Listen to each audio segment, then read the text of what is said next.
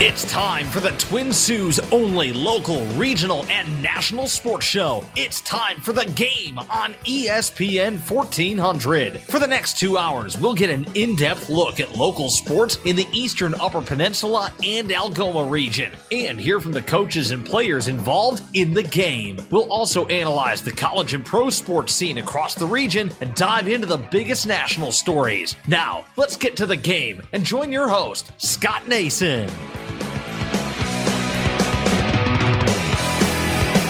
Greetings and salutations, and welcome to The Game on ESPN 1400, also heard online at thegamesportshow.com and thegamesportshow.podbean.com. As the man said, my name is Scott Nason, broadcasting from the ESPN 1400 studios in Sault Ste. Marie, Michigan. The Game, the Twin Sault's only local, regional, and national sports show, will be with you until 8 o'clock tonight. And guests tonight include the new head coach of the Sioux Indians, John Ferroni. He'll be joining us around at 6:20. We'll also have Butch Davis from Metro Detroit, a host of the show Butch on Sports, who will get us up to date on what's going on in the Detroit sports scene. And then the second hour roundtable, myself, Butch Davis, and we're hoping to be joined by EJ Russell, host of The Hot Seat from Escanaba, Michigan. But let's start off with local sports, and our first guest is here. You know him very well. He is the voice of the Sault High Blue Devils, also host of Coach's Corner, which you can hear Saturday mornings, 11:05 over on our sister station, 1230 WSOO. Dave Watson joining us in studio. Dave, appreciate you coming in and talking local sports. Good evening. Well, good evening on this wintry Monday night. Roads are a little dicey out there. 6 Mile was kind of slick coming in, so be careful out on those highways and byways, folks. But always great to come on The Game and talk some local sports. It's might be taking a screeching halt for us here yet again. Yeah, we'll get to that in a moment, Dave, but let's get to the games that did happen this weekend, and one that you and Pat Bennett broadcast on Friday night, playoff football down in Cadillac. The Sault High Blue Devils had their playoff run end to the Cadillac Vikings for the second year in a row, falling by the score of 34-14. The Blue Devils, good first half, leading by 1, but as Coach Scott Menard mentioned in the media reports, kind of ran out of gas in that second half against a very good Cadillac team. Just your thoughts on that game and the overall Blue Devils season, a very successful one. Q Yogi Berra, Scotty, is deja vu all over again. Yeah. Last year, no snow though. No snow. Yep. And that was the one difference. No snow. It was cold enough for yes, snow. It was Cadillac. It was frigid. I thought I was going to have to go get a chisel and go chop poor Herb Maloney out of the coach's box. We had a heated press box. He did not. I can only imagine what that looked like. It's a three-room tier there at Veterans Memorial Stadium. Right. A nice stadium, a very old elder stadium, if you will. But yeah, it was very similar to last year's game. Scott, Sault High had the lead going into the half like they did last year, and they did. They ran out of gas in the second half. Cadillac just shut them down. It was more for me how impressive Cadillac was, and just once again, just they're using their sheer strength like they did last year and just dominate. Sault High went 3-0 in the second half to start the game. Field position became an issue, as I called it, the newest and greatest roller coaster ride at Cedar Point, known as the Sault High punting game. Get your tickets now, everybody line up. And that played a role as well, but we have to preface it with the fact that Chris Pierce did not have him as a fullback or in a punting game. He did not play. Of course, draw your conclusions there. I think we know, what's the hot topic there in contract. It was more of a contact tracing type thing and in close contacts, things of that nature. But they also, Sault High was without Vinny Feebles, and no disrespect to Chris. Chris was a tremendous Sault High football player. And of course, we wish him the best in his future endeavors. I think he has a chance to play some college football. But I think Vinny Feebles was more of a turning point for Sault High if you're going to look for one. Great as year. Far as not having him, because Cadillac offensively, and this is just me, and I'll ask Coach Menard about this coming up on Saturday in Coach's Corner. Cadillac runs that veer offense, and they run their quarterback Aiden Gurdon does those pitches, you don't see him very good in high school football normally. He runs it, and his backs are ready, and the timing's perfect with relative ease. If you have Vinny Feebles, he has that talent to bust right through the middle at his linebacker spot and blow something like that up. So I thought that was critical, but the coach hit it on the head. They ran out of gas in the second half, and at the end of the day, they just ran into a very good Cadillac team that is very well poised. They're disciplined. They do not make mistakes. We're well coached. They got excellent players, and defensively they were tremendous. And then they just got chunks and chunks of yards and wore down Sioux High in the second half and took over and dominated the games. It was a great year for Sioux High. The game in Ludington, of course, was fantastic. They beat Traverse City St. Francis to start the year. They on the road. They beat Marquette. Just a tremendous year during a very stressful time. I mean, there was times that you and I both thought that they were going to be pulled back when they were going to Ludington when they announced no school for the district. Well, what's that mean for Sioux High football? I think everybody was kind of questioning things. Right before the Kingsley game, there was a positive with the JV team. It's like, how's that going to affect everybody else? And it just was very stressful. And as Coach Menard said, he goes, normally he said this on our kickoff show interview one night, actually in the Ludington game, he said, normally you get the butterflies. He said, day of the game, he said, I have butterflies and nervousness Monday through Thursday. Until you get to the game. All the way to the kickoff. Yeah. He just asked Elma. Elma the week before was getting ready to play Cadillac. Scott, they were loading the bus. Yeah. The bags are going in. Right. Phone rings. It's the athletic director, health department just called. We're not playing. I mean, that's how all the way up to kickoff, you could be in uniform, in pads, and it could be called off. And that's what this year was just so stressful, and they overcame that as everybody else did around the state, and they did it very nicely. And it was a fun season. And you know what? At the end of the day, who knew that things would be stopped? We figured it was coming, but at the same time, hey, they left it all on the field and they lost to a very good Cadillac team. Yeah, great season for Sioux High, just getting in all their games. They lose 12 seniors, but they have a lot of talent coming back for sure. Dave, there were two other teams in the area that were alive up until this weekend. Cedarville had the daunting task to go to Powers to take on North Central, and they got stomped, or as you like to say, got taken behind the woodshed, 55-8. Cedarville. Yeah, and Cedarville had a great season, but Powers probably the favorite in 8-player Division II. Cedarville does not move on, and then Pickford, and that's a whole different situation right there. Pickford, which dealt with COVID-19 cancellations. They were trying to get in their game Friday against Inland Lakes, and the health department, the MHSAA, said, we can't do this, guys. So unfortunately for both those schools, their seasons are over for football. And, at one point we thought we were going to have Mike Collins on Coach's Corner. And then I think, some folks in Pickford maybe wisely said, hey, pull back. I understand why Mike wanted to come on. And I'm going to just go ahead if you don't mind, Scott. You say what you need to say. I know it's a difficult situation, but I had a little bit of a problem with and I'm not going to name him by name, but a certain politician going on social media. And here's my thing all along. Hey, if you're going to throw something out there, you better have something that can stick, that have facts. This gentleman didn't have any facts. He blended things in. He mentioned a retreat that had nothing to do with the football team. And he basically made the Pickford community, look like they were trying to rage COVID in here. And I thought that was out of line. That was wrong. And my thing is, and why I was going to allow Mike Collins on, Scott, is because I always want to hear the other side. Absolutely. I always want to hear the other side. And that was upsetting. And this cancel culture that we hear about nationally, and it's locally too. And it's like, wait a minute, let's hear what they have to say. They did put out a release yesterday saying that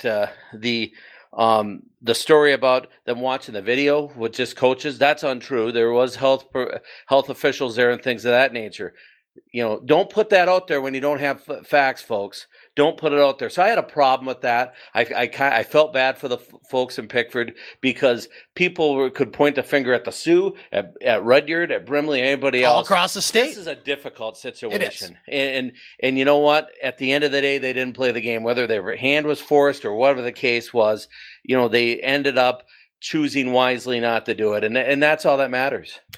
Well, we found out last night, Dave, that any team that advanced in the high school football playoffs, at least right now, is going to have to wait at the earliest about 3 weeks due to the Michigan Department of Human Services putting out some new regulations or mandates. The Michigan High School Athletic Association last night suspended all sports activities effective immediately through at least December 8th or until these new orders are amended. Now, this means that there's no high school sports practices or anything going on, which includes the 3 ongoing fall tournaments locally here. Well, it was football, volleyball, Rudyard's still playing. They were set to be in a quarterfinal on Tuesday.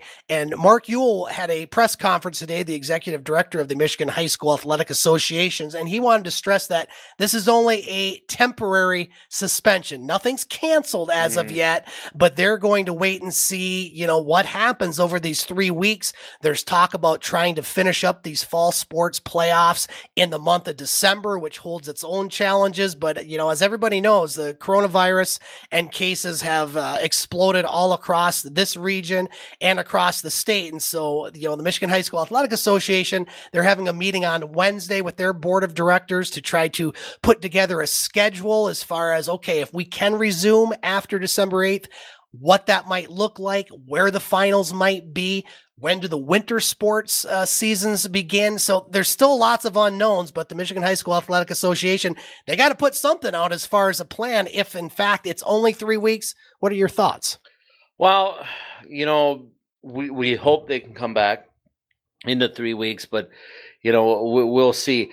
I look at it from I think you have a better chance at getting the volleyball, maybe the 8-man, because they're closer to finish. Right.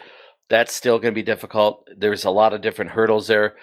The 11-man football, you got 3 weeks left.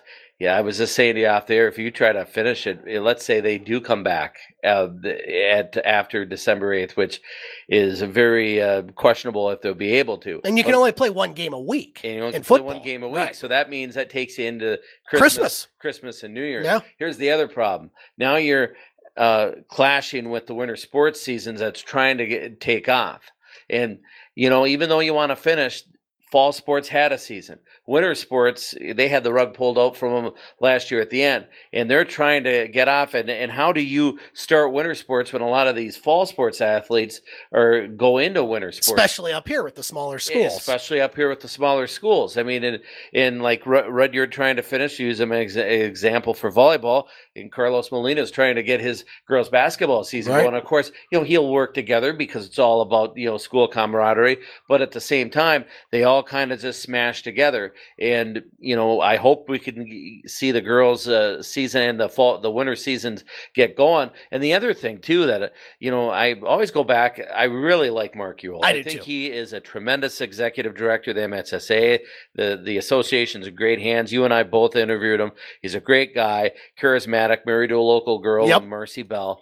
And so, I like what Mark has to say about it. And the one thing he always says, Scott, and he's said all along, he's worried about these outside leagues coming in, AAU, what have you, and swiping their players. And I think of him, his comment, when you look at, let's take Sioux High hockey, for example.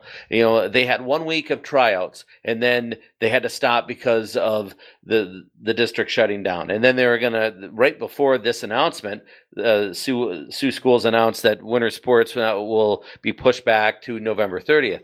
And here's the problem.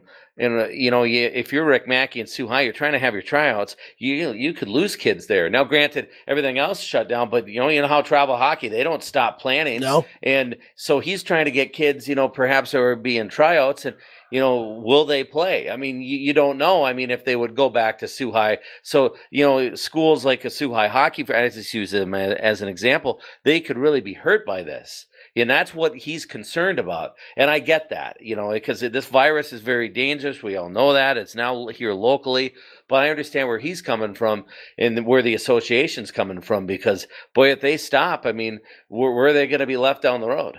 Two things different from when things shut down, Dave, in my opinion, in March. One, we know a lot more about the virus, obviously, and ways to contain it. And as Yule said today in his press conference, there's been 2+ months of competition for high school sports. And about, according to his numbers, 94% of football teams and volleyball teams were able to compete each week. So there is a body of work as far as, okay, we can, possibly safely do this. Maybe a 3-week pause, sees the numbers go down, and it seems like the quote unquote super spreader events aren't football games, aren't volleyball matches. It's some of these other things we've seen, and we've seen it locally where we've had, 3 weeks of, 50, 60 plus hockey tournaments, teams coming in. We've seen a lot of social gatherings, downtown establishments, if you will. So it doesn't seem to me that sports per se, at least high school sports, is where this virus is spreading. And he's said that, to your point, and he's used the analogy of these fifth quarter parties, right? Things that's where you're having the problem is, and I said this right at the start of this. You might have heard me say it last March. I said, "Boy, we can maybe do this initially, but I travel a lot. My wife and I do. I mean, you've been out there around the world too, Scotty. And one thing I notice is a lot of times people just don't pay attention to instruction. No. Whether they are not listening and they're in their own little world, and I'm guilty of that sometimes myself, or I'm just going to do my own thing. And we really do that in this country. And I remember saying to my wife, boy, if this goes for the long game, we're in trouble, because people just can't do it they just say can't, they won't, and they won't listen. And not everybody, but whether you're on a plane and they're saying, buckle up, there's always that clown that has to get up and down and move around. And that's my example. I mean, people don't like to listen to instruction. They don't like to be told what to do. And I had a feeling that this would be, but you're right. We're a lot closer than we were before. There's a lot more testing. I think the athletics knows at the high school and college level and the pros, they know how to combat this or how to navigate around it more than we did back last March, when we really didn't know anything. Dave, Laker athletics, we don't have any solid definitive word as far as their status. They are scheduled to play Michigan Tech, the hockey team, this Friday and Saturday. Games you can hear on Yes FM with Bill Crawford. Hey again, everybody. Yeah, exactly. I hope to have an out-of-town scoreboard for you. Well, I hope he's not going to complain about the fans, Dave, because they're a sparse crowd. Why is there's a pandemic going on? They had some guidance there. You had Dr. Pateson on, director of athletics, on Coach's Corner this weekend. I had him here last week, and again, things have changed since then. Very well, we could see Laker hockey without fans, hoping to get some more word from the university, but it appears, at least at this point, that Laker athletics, at least the hockey team, will be able to play. Basketball teams will start in January. At this point, volleyball in February. But again, that could change tomorrow. We just don't know. And there's a big gray area, because at first, when the announcement came out last night, and Bill Simonson on the Huge Show, I'm sure you've listened to it, he always has Mark Ewell on, and I like to listen to it. It'll be a good show for this station to have on, in my opinion. But anyways, he was tweeting out everything, and he had a good point of, they're talking about the pro sports at first, but they didn't say anything about anything else. Then it got leaked out. No, the college is Michigan and Michigan State. Now we're hearing CMU can play their big rivals, Western, in football with no fans in Mount Pleasant on Wednesday. And you're saying, and you were hearing as well, that maybe that could get all the way down, trickle down to Lake State. We hope that that's the case. And my thought is, I think that would be wise for them to start with hey, if you got to start with no fans, and that's really detrimental, especially to a school like Lake State. Oh, absolutely. And they were hoping for 500. It would be the cap, I think, is what Doc Payson probably told you too. But hey, if you got to start with no fans in this case, because Scotty, as you know, that window is tightening for them. I mean, if they don't start now, they're talking 6-game non-conference season, 18-game regular season. They're going to have like a 3-week break, so maybe they could kind of sift into there for a little bit. But if they don't get going, they're not going to get off the ground. Yeah, and the basketball teams, you have the men playing at home one weekend. The women are playing that same opponent on the road. So, it's lots of unknowns right now. The Sioux Eagles are not playing in the NOJHL. They started up. I know the Thunderbirds and Blind River, they had some COVID situations this weekend. They weren't able to play. We're going to talk to head coach John Ferroni about the Sioux Indians. So We got some sports to talk about, Dave, but we don't know a whole lot as far as what is in the future. But I do know this. You have your Coach's Corner on Saturday morning, 11:05 on 1230 WSO. What's on tap this week? Well, we'll have the, of course, no scores that matter because there's no scores that matter. Might have a Lakers score. Well, we might have the Lakers. Yep. Yeah, the Lakers will have the update that they're playing. You mentioned John Ferroni. Great to hear that the Coach Ferroni's back. Talk about, I thought I was in Back to the Future. And Michael J. Fox is, I'm hearing John's back coaching again. I love it. And that's great. I mean, I think that's a perfect fit for him with the Indians and Zeke and Big Daddy and Dapper Dan Lasley. And, of course, so years of coaching experience. Jerry the Bear Harwood, those boys. But welcome back, Coach. Good to see John back. But we'll have, of course, coming up on Coach's Corner, Blue Devil head football coach Scott Menard will come on and review the season. We'll probably take the whole hour, and we'll play it by ear what we do Thanksgiving weekend, Scott. I might be, we might have a show. We might take a hiatus, but we'll let you know. Stay tuned for that. But we will have a show this weekend, 11:05 till noon over on Radio Sioux with Scott Menard, the Sioux High head football coach, joining us for the hour. And if you happen to miss that, you can find the podcast on our podcast site, thegamesportshow.com and thegamesportshow.podbean.com. Thank you for letting us jump on board there. Yeah, good to have you part of the family. Dave Watson joining us here on The Game. Dave, appreciate you coming and talking local sports, and I'm sure we will do this again soon before the new year hits. Thanks for joining us, and enjoy the rest of your night. Thank you, Scotty. All right, we're going to take a break, and we come back. We're going to talk Sioux Indians hockey with their head coach, John Ferroni. All coming up next on the Twin Sault's only local, regional, and national sports show, The Game, ESPN 1400. Now's the time to get a great deal on select Kubota subcompact and compact tractors at Skinner's of Pickford. Take on everything around the house, farm, and hunting camp with our reliable #1 selling tractors that are designed for easy operation and feature all the performance-matched attachments needed to tackle any job. Right now, get 0 down and 0% APR for 84 months, plus no payments for 90 days. Skinner's of Pickford, your tractor source in the north. Now through October 31st, see us or go to KubotaUSA.com for full details. Since 1916, a lot of independent agents have recommended auto owners insurance, and a lot of parents have taken that recommendation to heart. So have a lot of their children, and grandchildren, and great-grandchildren. As we celebrate our first 100 years, Auto Owners Insurance thanks all those who have put their trust in us, and all the generations who will.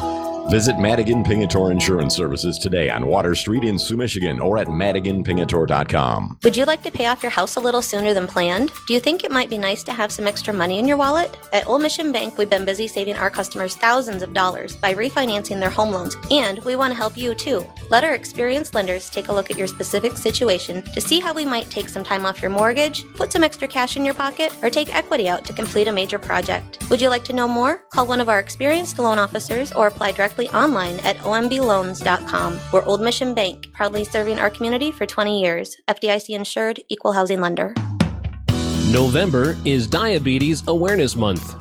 The friendly and knowledgeable staff at Arfstrom Pharmacy are your diabetes specialists. Hi, this is Andrew Zoki, pharmacist at Arfstrom Pharmacy.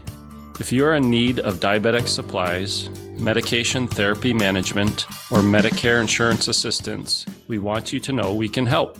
We can provide you with all the supplies and medications you need, as well as the expertise to counsel our patients on not only how to live with diabetes, but how to live well. Bring in your prescriptions as well as your Medicare or other insurance cards, and we'll take care of the rest. Be sure to visit their webpage at www.arfstrompharmacy.com and on Facebook. Arfstrom Pharmacy, your locally owned Health Mart pharmacy at 415 Ashman Street in downtown Sault Ste. Marie, Michigan. Health Mart, caring for you and about you. Let's get back to the Twin Sault's only local, regional, and national sports show. Let's get back to the game on ESPN 1400. 6:23 on the game, ESPN 1400. Scott Nason with you. Want to thank our guest, Dave Watson, voice of the Sioux High Blue Devils, and Coach's Corner for coming in and talking local sports. Coming up at 6:45, we'll be talking Detroit sports with Butch Davis from Butch on Sports. And then at 7 o'clock, a full hour of the roundtable with myself, Butch Davis, and we're hoping to be joined by EJ Russell, host of The Hot Seat in Escanaba, Michigan. Our next guest is with us via phone. He is no stranger to hockey fans around this area. Head coach of the Sioux Indians, John Froney, joining us on the game. Coach Froney, thanks for joining us and welcome back to the game. Oh, you're welcome, and thanks for having me. John, I've been asking all our guests this same question to start our interview is just, with the pandemic and everything that's gone on this year, how are you and your family holding up during these times? Everything is good. We've been fortunate, and my family's all healthy, and I have my wife and myself and my son are in this area. My daughter's up in Toronto, but all good. And so we've been very blessed. Well, that's good to hear, John. And it was also good to hear last week when I got word that you are now the head coach of the Sioux Indians, a midget AAA squad that has been playing a lot of games. Head coach Pat Caricato, of course, from Sioux, Ontario, with the border closure, unable to participate with the team at this point. So my first question is, how did this all come about as far as you getting back into the coaching ranks and helping out the Sioux Indians? Oh, about 3 weeks ago, I guess now it's going on. And, my friend Jerry Harwood helped ran that program forever. Him and Mike Canisto, we've been boyhood friends since we were 11 years old. And, they contacted me out of the blue and just said, we've got some issues and, we'd like to talk to you about it. And would you entertain us? And so I did. And, fast forward, I said, okay, I would do it. And I probably should have got the blessing of my family first. But you didn't run that by him? I'll ask for forgiveness later kind of thing. And so that's kind of how it started. And, I felt real passionate, to help those guys out.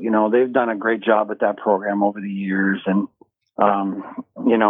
they do it for they volunteer all the time. And, right. And I thought, if I could help them out this year, I'll go help them. And, wasn't on my radar. Hockey and rinks haven't been on my radar really in 2 years. And, but I did it because, friendship and, there was a part of me that, found it a little bit intriguing. All in all, so here we are 3 weeks later and, we're rolling and, till about tomorrow until we get some news from the state. So, and we'll go from there. Yeah. Let's first of all talk about the recent results and the Sioux Indians, John, have been very fortunate to be able to play as many games as they have. I know a lot of the teams in the league downstate have not been able to play. You guys have been pretty much rolling since training camp in August, and you had a couple games at Taffy Able Arena this weekend against Little Caesars. Always a very solid program. And boy, the Indians played well. A couple shutouts in the weekend sweep by goaltender Logan Raphael. Just walk us through this weekend. You had to be very impressed with how your team played. Yeah, I mean, coming off of last week's practice, we've been trying to adjust some things over the last couple of weeks, and the kids just were ready to play. And it all started with great goaltending. Logan Raphael and I have some history together at the high school level. And a couple of years ago when he was a freshman, and he's always showing up, and he really showed up this weekend. But, our defensive play in our own zone was really good, and that just leads to defensemen pressuring the puck and forwards that are willing to block shots. And we were able to get out of our zone, and they pressed. We got odd man rushes, and we made good on them. And, we did kill some penalties a little more than we wanted to, but the power plays we made good on them on the weekend. And when you put all this stuff together, we walked out of there Saturday night saying, hey, we played pretty well. And then Sunday morning, the fourth, when you play a series, that fourth period of the weekend is really crucial. It's the first period of the next day, and our guys showed up. So, hats off to the kids. I thought they played very well the weekend before that against CompuWare. We were able to lose in overtime and get a point for the league, and then lost 2-1 to them. And then the weekend before, a split with Honey Bake they had, and so it all kind of led up to this past weekend, and we just played really well. And like I said, hats off to the kids.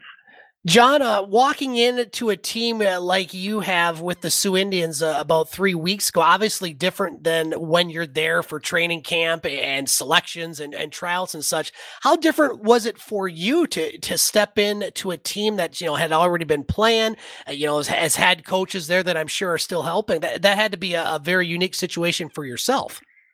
Yeah, it was. That was my first experience of that really ever happening. And it's hard on the kids. They hear all of a sudden the door opens and management tells them, here, we have a new coach and here he is, and it was all new to them that night. And but we met, and I went over my philosophy and what we got to accomplish in a short period of time, and I asked them to give me an opportunity to buy in a little bit, and we'll be patient with each other, and we'll see where it goes. And and they're a good, hardworking group of kids and seem real friendly. But this last week, I was really able to put the faces with the names, right? And kind of where they're from, because it was you got 20 kids and you don't know them, a few of them from the area. But that was a little bit different. And then I had to look at practice plans and say, okay, where are we? Where are they? In the scheme of how they're playing, and where should I start with my practice plans, so it was a little challenging, but it was fun to try to be creative like that. And, I guess it's all part of coaching. John Froney joining us, head coach of the Sioux Indians Midget AAA program. And John, my next question is, obviously with your high school coaching experience and other coaching experience, how different is it from a coaching perspective, coaching a Midget AAA squad compared to a high school? Or do you not have enough time invested to even have an answer at this point? Well, there's a lot of similarities. You have the same philosophies and the same expectation of your kids on and off the ice. Just because they're not high school, just because they're not high school hockey players and they have academic responsibilities to school so they can play, doesn't mean they don't have academic responsibilities. They do, and community responsibility. So a lot of that is the same. And, we're talking the same age group of kids here. So, there was a little similarities there, and I've always, connected pretty well with that age group of kids anyways. So, that was maybe to my benefit, and I don't see really a lot to it. I scouted AAA midget, a long time ago in the North American Hockey League when Joe Sean was running the Sioux Indian junior team here for 10 years. Yep. And so I was real familiar with the league they play in. I'm familiar with the caliber of play and the depth. I guess in our area the depth is a little bit better in the midget level because you can get more kids from more areas. So instead of having maybe 2.5 lines in high school, you've got 3.5 lines basically in the 4 lines in AAA midget that you can actually play. And you might go 6 defensemen deep in midgets, where in high school, maybe you go, 4 defensemen. So, there's a little bit there, but, like I said, the philosophy of applying what you want to the team and the expectations are all the same. John, you mentioned earlier about the league having meetings here this week as far as the new guidelines set forth by the Michigan Department of Health and Human Services, which affected high school sports, we talked about earlier, until December 8th. What do you know about the future of Sioux Indians games at this point? Or are you waiting to hear what that meeting entails? Well, actually, it had taken place earlier today, and our director of off-ice personnel is Jerry Harwood. And Jerry informed me this morning that we will practice tomorrow and meet as a team. And then they'll disclose to the kids what's going on, which is going to be probably about a 2.5 week absence from the game. Right. And then we'll have to figure out, is it best for us to send our kids home for rest period and then not really send them home too much at Christmas if we can get back playing. So that's being discussed right now between all the personnel and management of the Sioux Indians, which is General Manager Mike Canisto and Rick Corbier and Jerry Harwood. And then, I will just do what they want me to do. I mean, my role there is just to coach. And but they've got plans made and options. So we'll really get the word tomorrow night. But I think that's what's going to happen is, we'll just do the hiatus like everybody else, and it'll be about 2.5 weeks. John Froney joining us on the game, head coach of the Sioux Indians Midget AAA squad. Coach, a couple more questions before we let you go. Obviously, you being there because of Coach Caricato not being able to come over at this point. Is there a contingency plan as far as if and when, and it looks more like if rather than when, the Canadian border is reopened sometime this season? Or are you just going to step aside, or are you going to be with the team, or have you even made those plans yet? Well, that really haven't been discussed by management and what they want to do, and I came in with the hopes of a positive that the bridge would open and Pat Carrick will get back and coach his team. And, unfortunately for Pat, he hasn't even met these kids, because of the border situation. But, so I'm kind of more looking at myself as an interim coach here and just, try to kind of steer the ship until the border opens, and hopefully it does, and Pat can get back at the range. So really, that's probably the goal right there, is for us is to maintain and keep our fingers crossed with the border, and then Pat would come back over. Final question for you, Coach. Expectations this season, obviously, midget AAA program, you're looking to have these players advance to the next level, but as well this year with, your results so far, you guys are going to be contending, it looks like, for the Maha this year. What are your expectations for the Sioux Indians? Well, we in the last 3 weeks, we've taken 11 of 18 points, and I think we're maybe tied for third, so we have different expectations now. We want playoffs, and we want to get in, and it's been a while since we've maybe been there, I believe, from what Mike Knissel said, but we want to just try to play every weekend and win. And, it starts with trying to beat the teams that are your caliber and the teams that you have a chance to beat. And I think the kids realize that. And there's teams at the top of that league that are just, very dynamite hockey clubs, but, you'll have a chance to play them. But the goal is for us to make the playoffs and then see what kind of noise we can make when we get there. And, I think, like I said, the last 2 weeks, we've done a good job of putting ourselves in a pretty good position going into this little break. John Froney joining us on the game, head coach of the Sioux Indians. John, always good to have you on. Great to be able to interview you again as far as from a hockey perspective. Thanks for joining us on the game. We'll certainly get the information out as far as the Sioux Indians, when they play next and where, and we'll look forward to hopefully talking to you somewhere down the road. Thanks for joining us. I appreciate it all, Scott, and take care of yourself. And congratulations on your venture this summer, getting married, and your new house, and stay healthy. I appreciate that. You as well, John. That's John Froney joining us on the game. We come back. We got a few more local sports items to cover before we get to Butch Davis. That's all coming up next on the Twin Sault's only local, regional, and national sports show, The Game, ESPN 1400. Boss has your back when the weather turns white, in light of day and dark of night, when winter shuts down work and schools. Come with resolve and powerful tools. Endure through every push, salt, and stack until your streets are back to black. Gaylor Thompson Sales and Service, your boss dealer, just off exit 373, Rudyard, Michigan.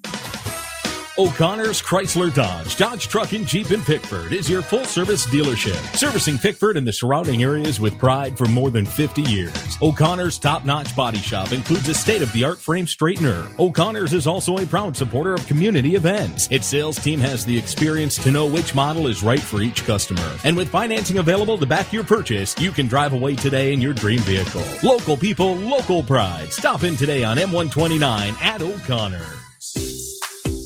Don Wilson Insurance Agency is big enough to serve and small enough to care. Don Wilson Insurance offers coverage from Fremont Insurance for personal, auto, home, boat, and commercial. Caring about community is just one of the things that sets them apart. From your family to your hometown football teams, they have you covered. Call Don Wilson Insurance today for your free Fremont insurance quote at 906-635-5600. You can catch podcasts of The Game at thegamesportshow.com. Now let's get back to it with Scott Nason here on ESPN 1400.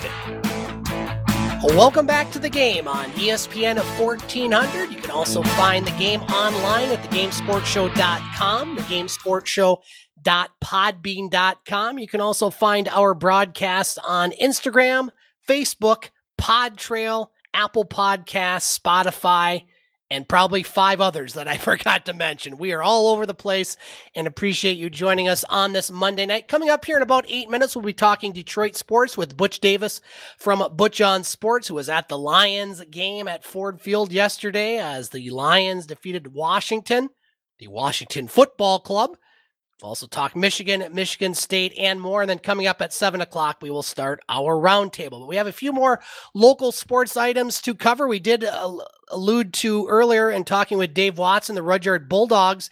They're the only fall team that will hopefully still be playing in their championships, as they made it back-to-back regional championships last Thursday.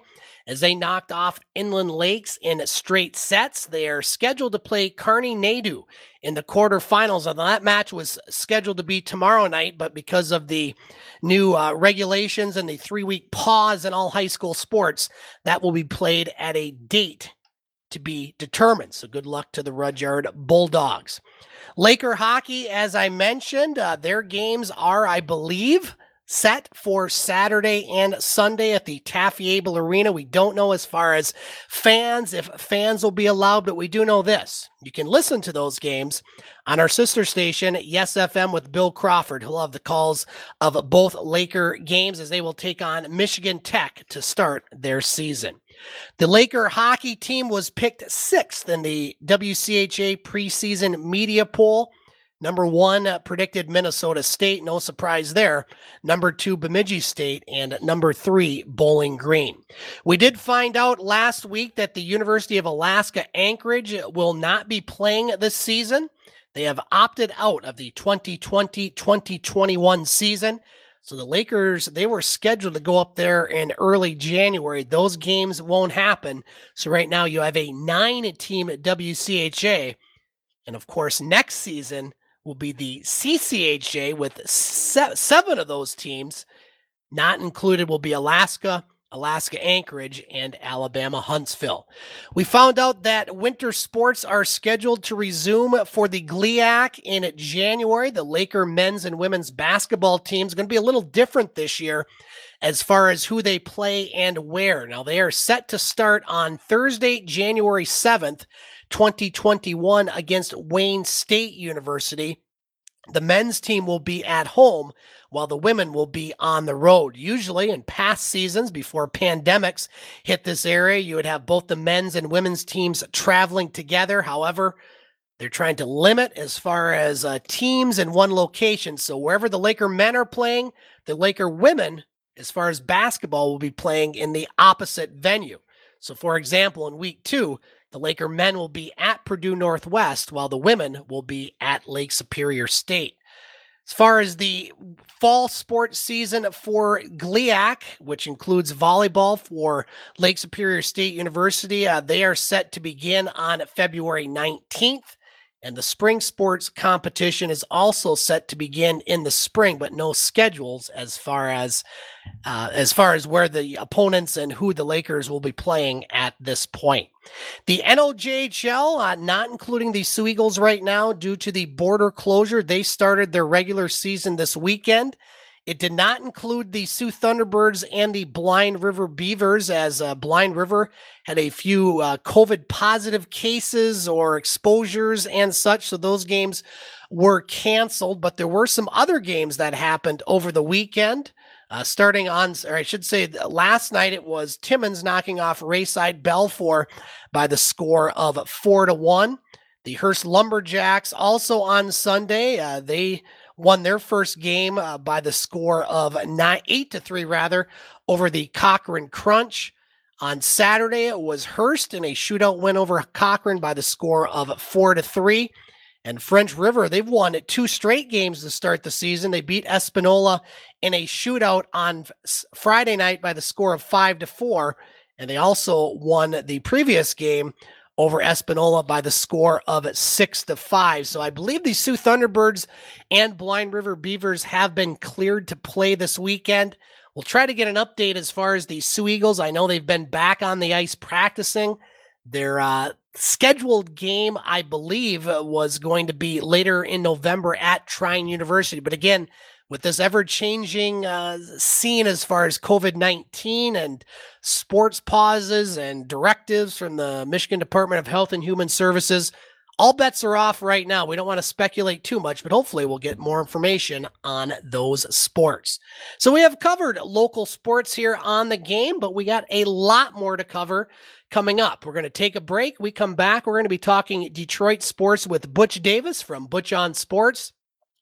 Lots to talk about, including the Detroit Lions almost blowing another big lead against Washington, but they get the victory to improve to 4-5. We'll also talk about college football. Michigan, my goodness. Michigan State, my goodness. Those programs maybe wish they were on pause right now, the way they've played. We'll also talk about the Detroit Pistons. Pistons have a draft coming up on Wednesday. We'll talk more about the Michigan High School Athletic Association's suspension of all sports for 3 weeks. And who knows what else we'll talk about. But we'll take a break and we'll get Butch Davis on the line. That's coming up next on the Twin Sault's only local, regional, and national sports show, The Game, ESPN 1400. MNC Water Systems has a solution for all your water needs. Want clean, fresh drinking water? MNC Water Systems proudly distributes Norway Springs artesian water, bottled right here in the Upper Peninsula. Cooler rental and bottled water delivery for your home and office are available. MNC Water Systems is offering contactless delivery right to your door, as well as curbside pickup. Call Mo at MNC Water Systems today at 906-647-7307, serving the Eastern UP for over 25 years. Now's the time to get a great deal on select Kubota subcompact and compact tractors at Skinner's of Pickford. Take on everything around the house, farm, and hunting camp with our reliable #1 selling tractors that are designed for easy operation and feature all the performance-matched attachments needed to tackle any job. Right now, get 0 down and 0% APR for 84 months, plus no payments for 90 days. Skinner's of Pickford, your tractor source in the north. Now through October 31st, see us or go to KubotaUSA.com for full details. Since 1916, a lot of independent agents have recommended auto owner's insurance, and a lot of parents have taken that recommendation to heart. So have a lot of their children, and grandchildren, and great-grandchildren. As we celebrate our first 100 years, Auto Owners Insurance thanks all those who have put their trust in us, and all the generations who will. Visit Madigan Pingator Insurance Services today on Water Street in Sioux, Michigan, or at madiganpingator.com. Would you like to pay off your house a little sooner than planned? Do you think it might be nice to have some extra money in your wallet? At Old Mission Bank, we've been busy saving our customers thousands of dollars by refinancing their home loans, and we want to help you too. Let our experienced lenders take a look at your specific situation to see how we might take some time off your mortgage, put some extra cash in your pocket, or take equity out to complete a major project. Would you like to know more? Call one of our experienced loan officers or apply directly online at ombloans.com. We're Old Mission Bank, proudly serving our community for 20 years. FDIC insured, equal housing lender. Let's get back to the Twin Sault's only local, regional, and national sports show. Let's get back to the game on ESPN 1400. 6:46 on the game, ESPN 1400. Scott Nason with you. Want to thank our guests so far tonight, Dave Watson, voice of the Sioux High Blue Devils and host of Coach's Corner, as well as John Froney, head coach of the Sioux Indians AAA Midget Program. Coming up at 7 o'clock, a full hour of the rounds table, including myself. We're hoping to be joined by EJ Russell, host of the Hot Seat in Escanaba, Michigan, and our next guest, who is joining us right now, Butch Davis. You can find his show, Butch on Sports, on his podcast site. That's at Simply Butch 2. That's TOO.podomatic.com. You can also find him on Facebook. Just look up Butch on Sports, or find his shows on our website, thegamesportshow.com, thegamesportshow.podbean.com, as Butch joins us each and every week to talk about what's going on in Metro Detroit and the world of sports. Butch, how you holding up on this Monday night, sir? I feel like I'm in a bare knuckle fight here. You know what I'm saying here? It's just a lot of information going on here. Yeah, it sure has, Butch. And we talked about this earlier with Dave Watson as far as the high school sports and the Michigan High School Athletic Association. You had it on your show last night. News broke last night. We kind of saw this coming in many ways, that the new regulations from the Michigan Department of Health and Human Services have put a pause on many things, including high school sports. The MHSAA came out with a statement effective immediately immediately that all sports, practices, games, tournaments are suspended through at least December 8th or until these new orders are amended. And of course, this affects not just the fall sports that are going on with football, girls swimming and diving and volleyball, but also the winter sports that, we're scheduled to start. And so first question I have for you, Butch, is just your thoughts on this. I think we kind of saw this coming, didn't we? We all saw it coming. It was just a matter of time before it got just so tremendous that it was just not bearing dealing with there. But right now it's stopped for 3 weeks. Mark Rill this afternoon on a podcast, not a podcast per se, but a Zoom call, announced that we will have these sports that were suspended continuing down the road a piece. Now, where that road leads to, as many are saying right now, whatever's going out here right now is going to be around and heavy for the next 3 months. That's a lot to kind of chew on for the kids who, who are participating, hopefully did everything right. And it's just too many catching it there. The governor spoke very highly that and knowledgeable that, this thing is going on in the high schools. Right. I agree with that wholeheartedly there, but if you're going to look at the high schools, why don't you look at the other portions of view too, as far as the K through 8, where do they stand, and I kind of shiver on that there because we're not looking at the whole picture there. That means everybody, if they per se, want to stop this virus there, the only thing to deal with is seclusion there, and also everybody being tested, because there's a lot of asymptomatic people out here who don't maybe have the symptoms or whatnot, but are carriers. And many doctors and scientists are believing that is a huge cause on why the pandemic is now out of control. Yeah, I was on that Zoom call this afternoon, Butch, and you'll stress that, sports are suspended. They aren't canceled. They're having a meeting on Wednesday with their board of directors as far as a timeline. When and if, I think if is probably more accurate in this case. Sports do return in December, but it's my thoughts, Butch, and I just follow the science with this. I have since the beginning, and all models and all projections are saying that this isn't going to go away in a matter of a couple weeks, and we may see cases go down slightly, but it's a long winter ahead, and I personally wouldn't be surprised if this gets moved into January and possibly further. I don't want to, be too negative, but again, follow the science. Will we see sports in December? I understand the MHSA has to plan if that's going to happen, but realistically, it looks pretty tough right now, in my opinion. Well, the toughness is very mild, okay, for what's going to happen and whatnot. And you look at common sense there, and many of these situations right now that we're facing right now is because someone didn't wear a mask, or someone went to a party, or someone had a social gathering more than the people that they knew about, or did not get tested, or supposedly did not know. And that's where the problem lies there. Mike Duggan this afternoon in the city of Detroit just stated fact, because the Detroit public school system is closed down completely, okay, from from Z to A, okay.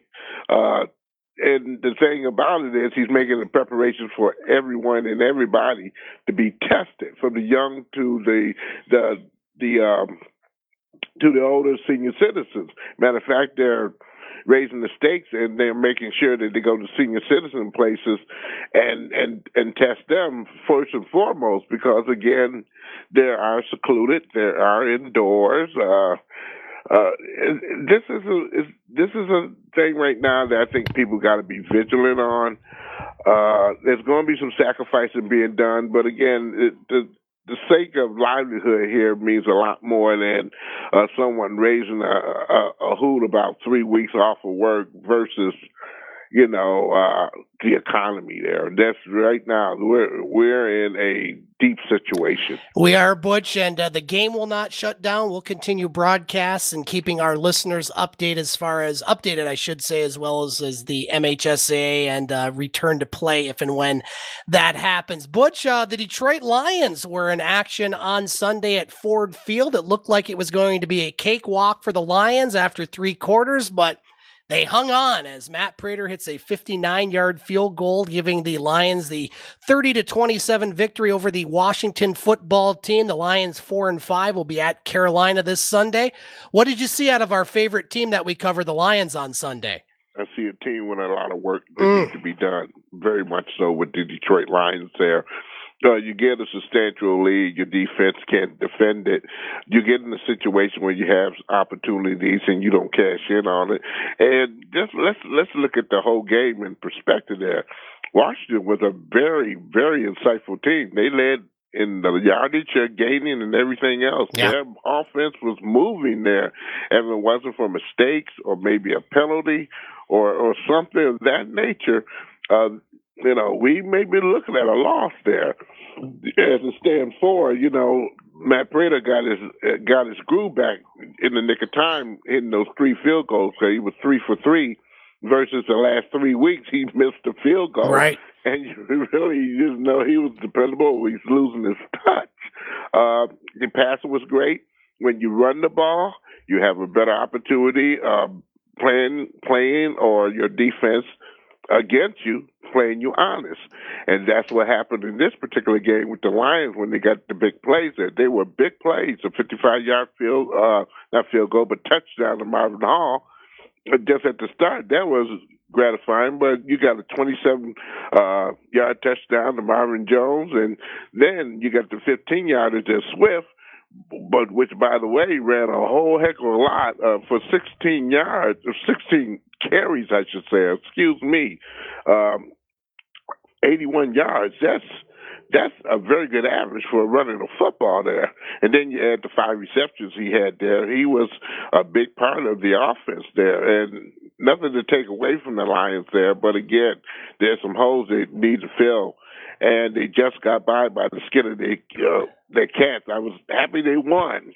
But again, there's a lot of work that this team has to do right now to convince anybody that they're going to be in a playoff hunt. Perfect segue, Butch, to the other couple area teams that played on Saturday, Michigan and Michigan State. My goodness sakes, Michigan State loses to Indiana by the score of 24-0, and Michigan just gets absolutely walloped by Wisconsin, 49-11.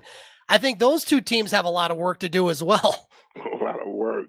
I think they're looking for a way to get out of town by sundown.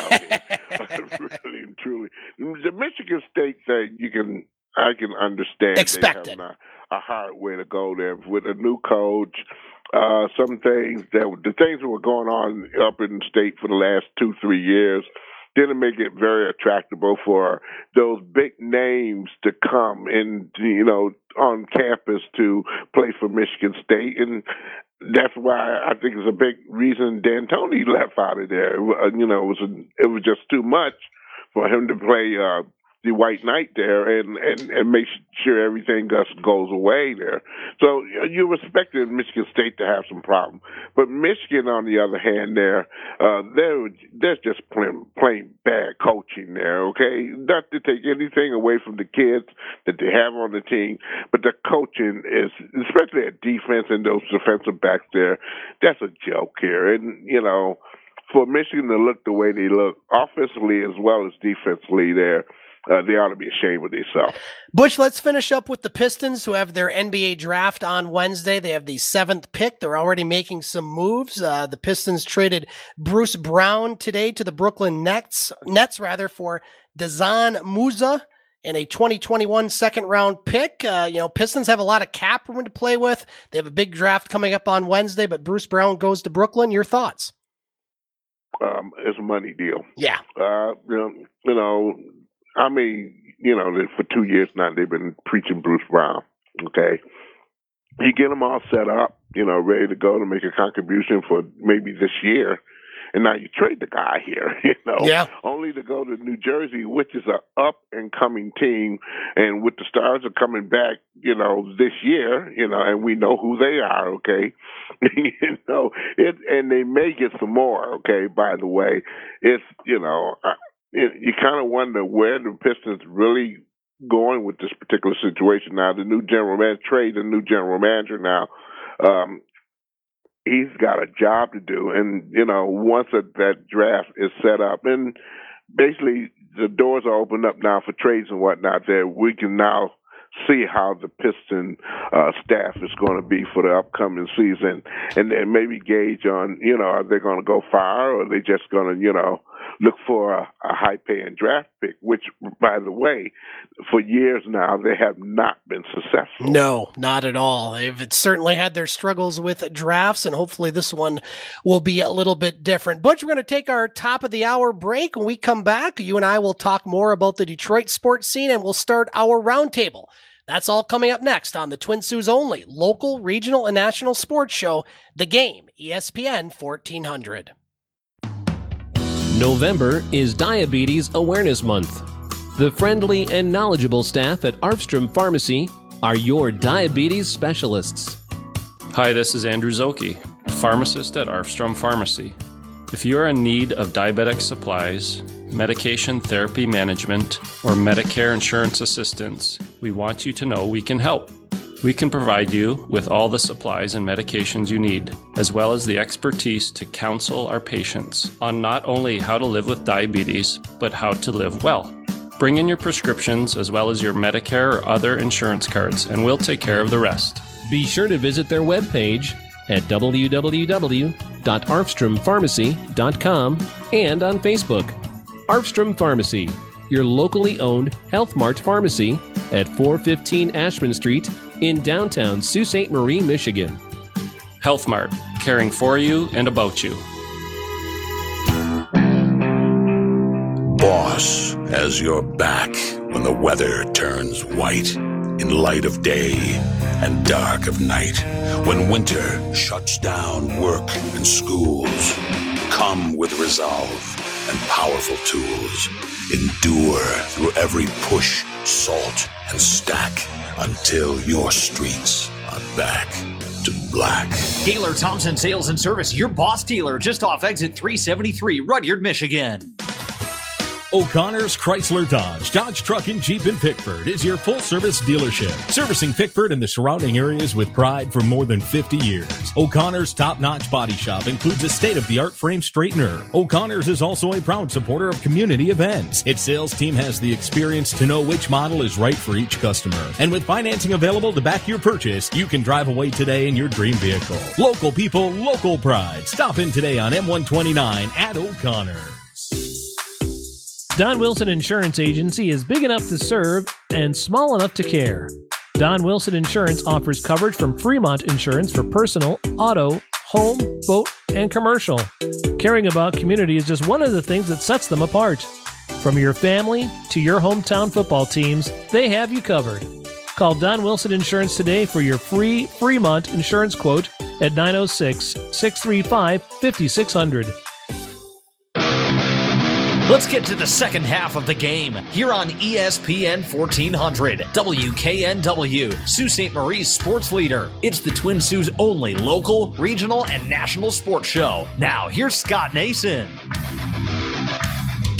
Welcome back to the game on ESPN 1400 and online at thegamesportshow.com and thegamesportshow.podbean.com. Scott Nason with you for hour two. We're continuing to be joined by Butch Davis from Metro Detroit on Butch on Sports. We're hoping to be joined here on the roundtable a little bit later by EJ Russell, host of The Hot Seat in Escanaba, Michigan, as Butch and I will continue the regional sports talk. And Butch, Detroit Red Wings didn't find a whole lot of news this week as far as from their team, as far as any moves or return to play. What are you hearing out of the Detroit Red Wings? Not a thing. I think right now the National Hockey League right now is trying to implant a date where they will be actually really starting there. With COVID going on the way it is right now, the commissioner of hockey, Bettman, is right now is looking at hub situations instead of basically allowing the teams to play home and away games there. Right now, he feels it's really not suitable for them to do that and be able to travel and play hockey safely the way it was traditionally set out to be there. So right now, that's the real deal right now is how this is going about, Like we should hear, some type of response from the NHL probably this week, okay, as far as how they're going to go along about this here. Butch, anything new with the Detroit Tigers rounding out our regional talk? Obviously new manager AJ Hinch. He's got his coaching staff. Anything out of that organization? Nothing out that right now there. Basically, what you're dealing with now is the players that they send to play international baseball from and in other parts of the world there, as well as their camp down in Lakeland, Florida, where basically they pit up some major leaguers to play their young kids and get them the training and the staffing that they really need in order to qualify to get on that 40-man roster, and then have the extras come on in there and kind of wrestle up for positioning and being on the Tiger squad. Expect the Tigers to look very much so, very different from where you've seen them in the past there. Sounds good to me. Butch, we're going to take a quick break. EJ Russell is waiting in the wings. We're going to have him join us for the roundtable coming up next on the Twin Sault's only local, regional, and national sports show, The Game, ESPN 1400. MNC Water Systems has a solution for all your water needs. Want clean, fresh drinking water? MNC Water Systems proudly distributes Norway Springs artesian water, bottled right here in the Upper Peninsula. Cooler rental and bottled water delivery for your home and office are available. MNC Water Systems is offering contactless delivery right to your door, as well as curbside pickup. Call Mo at MNC Water Systems today at 906-647-7307, serving the Eastern UP for over 25 years. Now's the time to get a great deal on select Kubota subcompact and compact tractors at Skinner's of Pickford. Take on everything around the house, farm, and hunting camp with our reliable #1 selling tractors that are designed for easy operation and feature all the performance-matched attachments needed to tackle any job. Right now, get 0 down and 0% APR for 84 months, plus no payments for 90 days. Skinner's of Pickford, your tractor source in the north. Now through October 31st, see us or go to KubotaUSA.com for full details. You can catch podcasts of The Game at thegamesportshow.com. Now let's get back to it with Scott Nason here on ESPN 1400. 7:06 on The Game, ESPN 1400. Scott Nason with you. Continue to be joined by Butch Davis from Butch on Sports, and our next co-host and contributor is here for the roundtable. His name is EJ Russell. Host of The Hot Seat in Escanaba, Michigan. You can find that show on our family of sites, including thegamesportshow.com, thegamesportshow.podbean.com. EJ, how you doing on this, chilly and snowy, at least here in Sault Ste. Marie, Monday night? Well, I think you guys got the snow because we're doing all right over here. I mean, it's chilly, it's cold, but there's no snow. I'm doing fantastic. This week's episode of The Hot Seat, we had some technical difficulties, didn't end up getting a chance to re-record a portion of the show. So unfortunately a 2-week hiatus, but Tyler and I got a plan to get back on Thursday. But happy to be here with you guys as always. And I'll tell you what, my area of expertise is the NFL. And boy, did we have an exciting weekend of football. Well, let's start right there, EJ. First topic, NFL, week 10, I believe, or is it 11? I can't even keep track. Lots of games, lots of exciting action. We talked about the Lions and the Washington Football Club. I'll go to you first, Butch. As far as NFL this week, what did you see? Well, I watched the Buffalo game. Now, I did watch that one. And as the actual good finish. That was a very good game there. I mean, that was up and down. To see Kyler Murray grow as a quarterback there, with his style of play and his ability to get out the pocket and move outside the pocket and find somebody, and then had a great receiver catch by Hopkins there. That was a thing of beauty there, and I just enjoyed that particular game in difference there. And the Pittsburgh game I watched too, that was just a slobber knocker, for Roethlisberger there, Pittsburgh. And, what cracks me up is as many people talk about Pittsburgh not being that designer team there, but yet still they're 9-0. Keep on winning. Yeah, just mess up everybody there. Tom Brady got back on his shoes. I saw a little bit of that particular game there, and he looked pretty doggone good. And also a little bit of the New England Patriots win there. That was, to me, a little bit of a shocker there, being in New England being the way they are right now. But again, they're in a division right now that if they make a good move and string up some victories there, they might be in the play there, But all in all, very good week and very competitive games in the NFL. EJ, we'll go to you next. We're in your wheelhouse, Week 10 of the NFL. Your thoughts? Butch, I think you're dead on Tampa. They put on quite the show. Look at the way that Brady was able to spread around the ball. 6 passes to Chris Godwin, 6 to Mike Evans, 7 passes caught by Antonio Brown in his second week with the team. Okay, that's a big number to me, and I'll get into that in a minute. 2 for a tight end, 3 for a tight end, 2 for, the ball was being spread all over the place, and people were catching the ball.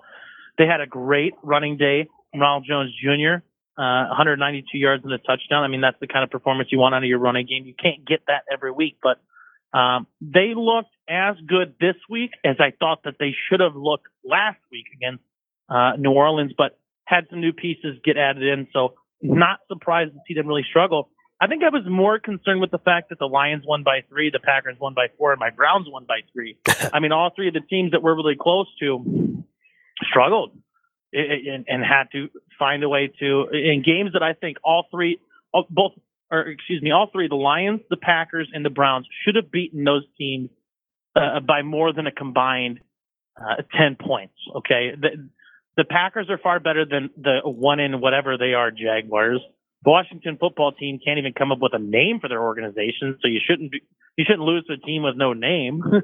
And I think that the Lions have far better receiving there. And the Browns, you got your win, you're 6-3, but that didn't look great. Yes, I think it was the first time 2 Browns guys have rushed for over 100 yards in nearly 20 plus years, but they didn't really show me a whole heck of a lot. I think the team for me, outside of Arizona finding a way to beat the Buffalo Bills, who I think are a very good football team this year, and credit to DeAndre Hopkins for going up 3-on-1, bring that ball down. What a catch. That's why he's the best receiver in the NFL right now. But the Miami Dolphins, they're 6-3 right now. They're good. They look like they're a good team, and Tua is undefeated as a starter for that team right now. Yes, he's 3-0. I'm choosing to use undefeated to hype this up a little bit. But he's got them looking good right now. They're in a division that outside of Buffalo is pretty much wide open. And now that you're 6-3, you're right on right on Buffalo's heels. They could end up finding a way to take that division. Credit to the Rams for beating the Seahawks. Seahawks are, to me, one of the Super Bowl favorites. Saints finding a way to win, although Drew Brees going down with what looks like a pretty significant injury. Patriots Ravens was shocked to see the Pats win. Lamar Jackson has to find a way to play better with his legs. He still threw for 302 yards and 2 touchdowns, contributed for a total of 302 yards and 2 touchdowns. But he threw that pick, and that pick hurt him a little bit. And then those kind of turnovers along the game are what can cost you at the end of the year. But the Dolphins, Tua, they were the team for me that caught my eye this week. You can't look past them. You got a rookie quarterback with nothing to lose on a team that you didn't expect to be here. Just keep slinging the football, doing the best that you can. But I think that the Dolphins might be the best team in the AFC that no one's talking about right now. You guys all hit on quite a few games I wanted to talk about, but I want to talk about 3 teams that are playing or maybe a little bit under the radar that all have good chances to make the playoffs. Starting with the Las Vegas Raiders, they're 6-3. Not a lot of people are talking about this team. Granted, they played a Denver team that has struggled, but you look at what the Raiders are doing in their new location. They have a running game in Josh Jacobs. He had 112 yards and 2 touchdowns. Derek Carr didn't have to do a whole lot. The defense had 5 takeaways. The Raiders are 6-3. That you got to put them as at least somewhat contenders in the AFC. Obviously, the Pittsburghs and the Kansas Cities are the class, but I wouldn't sleep on the Raiders just yet. You mentioned the Rams, EJ. Big win for them. I expected this. And again, a team that's 6-3 now, tied with Seattle and Arizona in arguably the best division in all of football. I think if San Francisco didn't have as many injuries as they did, they would be up in that and mix. They're still 4-6. And they're still 4-6. And so the Rams, they're playing very good football. Jared Goff, again, not a lot of people talk about this guy. He passed for 302 yards. And, the Rams, I think, are serious contenders in that NFC West. And the New York Football Giants. Now, just remember a couple weeks ago, guys, they were 1-7. And all of a sudden, a couple wins.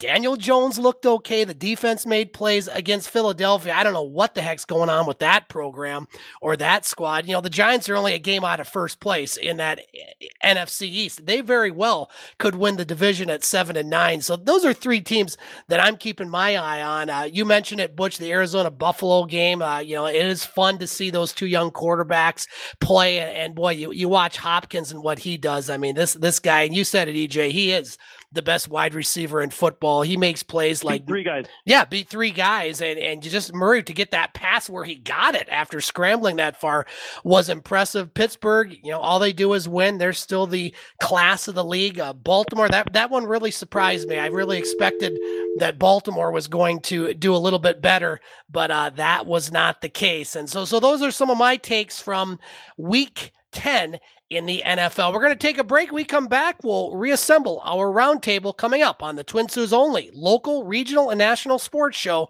The Game, ESPN 1400. Since 1916, a lot of independent agents have recommended auto owners insurance, and a lot of parents have taken that recommendation to heart. So have a lot of their children, and grandchildren, and great-grandchildren. As we celebrate our first 100 years, Auto Owners Insurance thanks all those who have put their trust in us, and all the generations who will. Visit Madigan Pingator Insurance Services today on Water Street in Sioux, Michigan, or at madiganpingator.com. Would you like to pay off your house a little sooner than planned? Do you think it might be nice to have some extra money in your wallet? At Old Mission Bank, we've been busy saving our customers thousands of dollars by refinancing their home loans, and we want to help you too. Let our experienced lenders take a look at your specific situation to see how we might take some time off your mortgage, put some extra cash in your pocket, or take equity out to complete a major project. Would you like to know more? Call one of our experienced loan officers or apply directly online at ombloans.com. We're Old Mission Bank, proudly serving our community for 20 years. FDIC insured, equal housing lender. Let's get back to the Twin Sault's only local, regional, and national sports show. Let's get back to the game on ESPN 1400. Welcome back to the game on ESPN 1400 and online at thegamesportshow.com and thegamesportshow.podbean.com. Scott Nason with you. We're continuing to be joined by Butch Davis and EJ Russell for the roundtable. Now, for those that want to hear our version of the game tonight or any past editions, as well as EJ's show, The Hot Seat, Butch's show, Butch on Sports, and other sports content, including Dave McKeag and his gang over in Sioux, Ontario, you can find it on those websites that I just mentioned, thegamesportshow.com and thegamesportshow.podbean.com. As we continue our roundtable, let's go to Butch Davis for a topic. EJ will give you first crack, and then I'll do my best to contribute what I know. Butch Davis, what's on your mind tonight in the world of sports, sir? I don't know.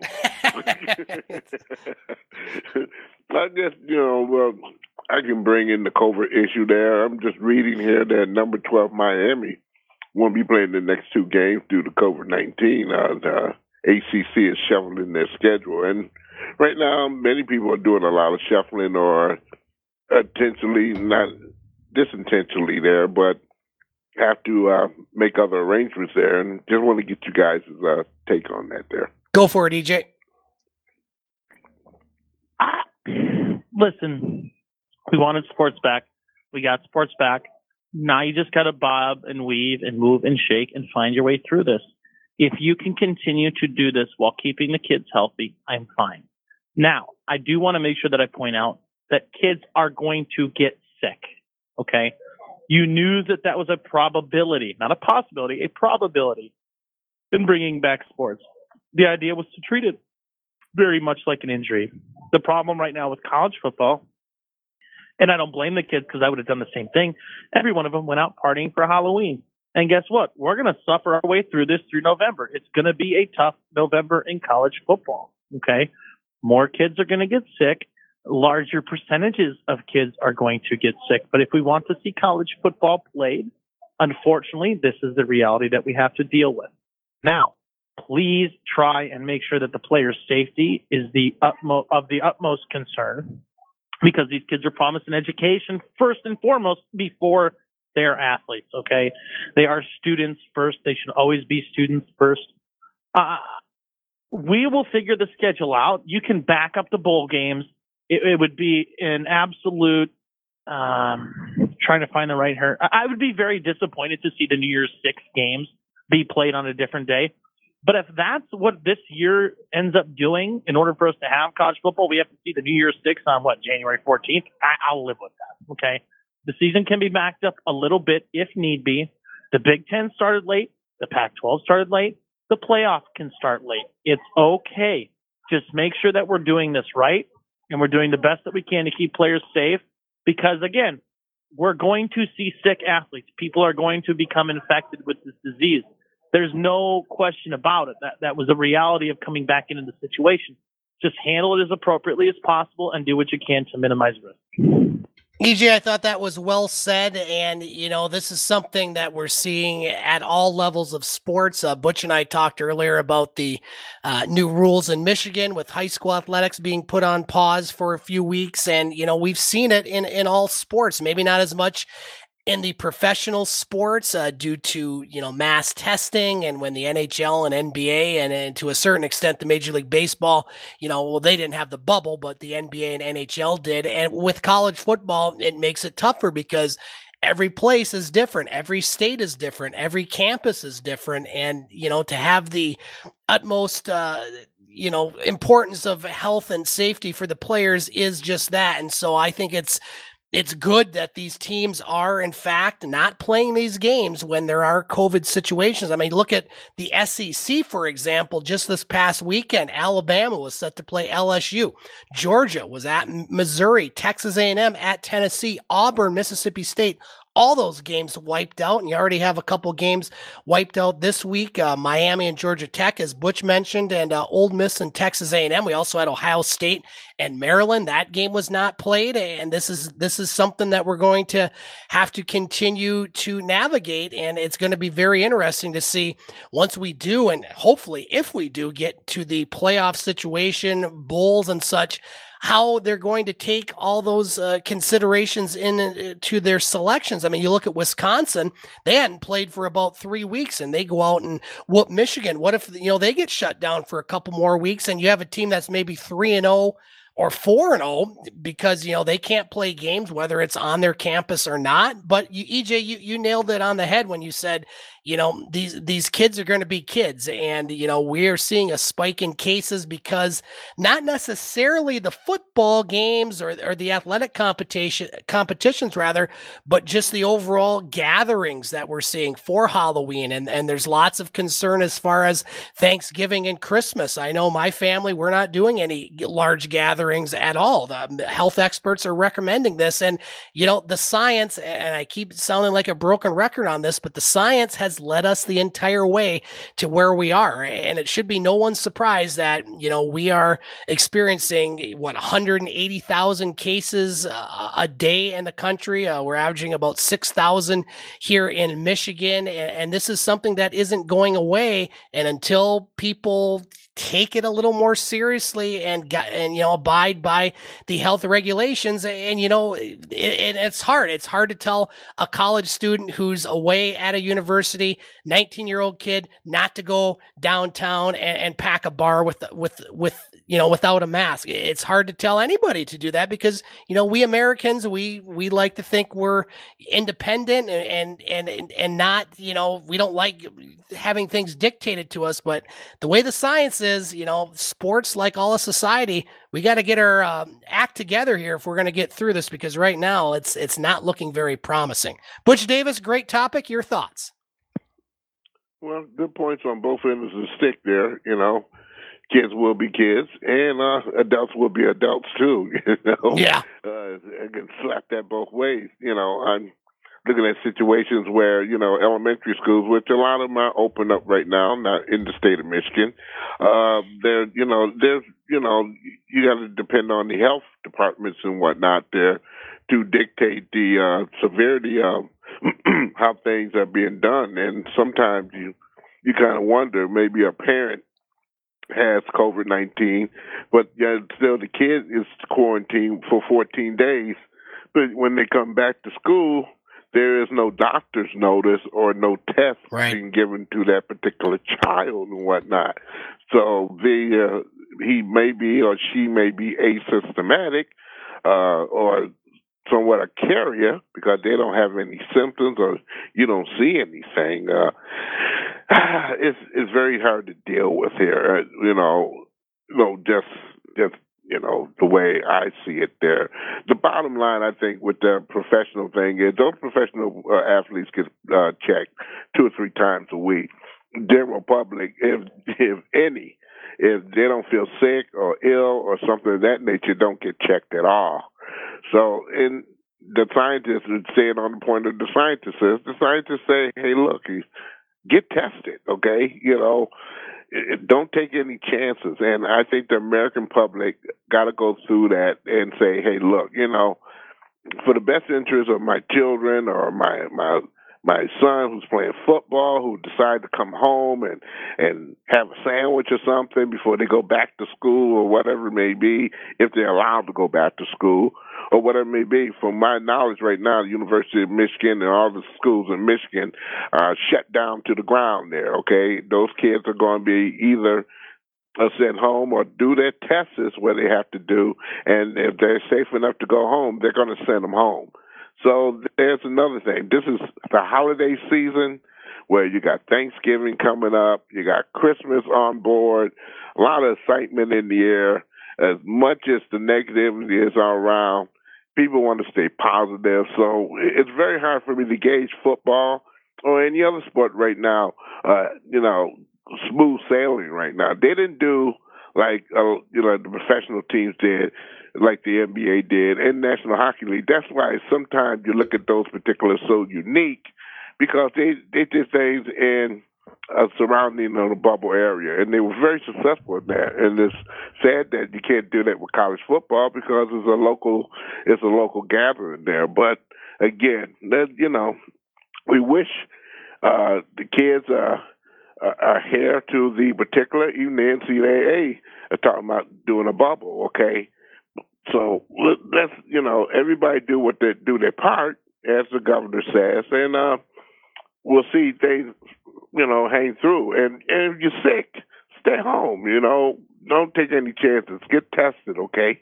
And I think things will be a lot better. But right now, the way the surrounding area and things are going on right now, that's why I kind of, give Mayor Duggan absolutely a thumbs up there, because right now he's offering testing for everybody, okay? And wants to make it readily available there because you need to know what's going on there. This is one of the ways we can stop it or get someone well quicker than they get very, very sick. And we, bow on our heads there. So I hope football and the other sports that are ongoing there take heed to what's going on, do the right thing. If they got to shut down, shut it down. If they don't have to, maybe not let people come in there to watch the game, maybe have an empty stadium, but do the things that are going to save our football players so they continue to do what they do. EJ, we know you got to go a little early, but I wanted to get one more topic out on the round table. The Baseball Hall of Fame balloting for 2021 was released today and includes 11 newcomers and 14 holdovers from the previous ballot. They'll be voting on this at the end of, I believe, January of next year. Your thoughts? I'm just one that, I believe Derek Jeter's on this ballot, and if he doesn't get, what was it? Ken Griffey Jr., I believe, was the highest percentage ever. It was like 99.6 or whatever. If Derek Jeter isn't 100%, these writers should be fired. Okay, Derek Jeter's a shoe-in Hall of Famer. He should be the first ever person that is unanimously voted to the Hall of Fame. Great career with the Yankees, great career with a single organization, wasn't known for any kind of shenanigans, just played ball the right way. But the story for me about the Hall of Fame is guys like Curt Schilling, Barry Bonds, and those guys being on the ballot again. And I guess to piggyback off of you asking me what I think of the Hall of Fame voting, my question for you guys is, do the steroid guys get in? Because if I'm voting, Barry Bonds never sees the Hall of Fame as far as I'm concerned. I mean, Hank Aaron had a great statement a while back that, like steroids might help you hit the ball further, but you got to be able to hit the baseball. And he was trying to back up Barry Bonds when he said that. But I don't believe that a large portion of these steroid era guys deserve to be in the Hall of Fame because the Hall of Fame is reserved for those that did it the right way. It's reserved for those that are an example of what the game should be. And I don't believe that guys like Barry Bonds, Roger Clemens, Curt Schilling that, admittedly participated in performance enhancing substances. I won't even specifically say steroids. To me, you cheated baseball more than almost all the other guys that are in there. So I'm just not a fan of putting the steroid guys in. If you do, I know that, sometimes people are not fans of this.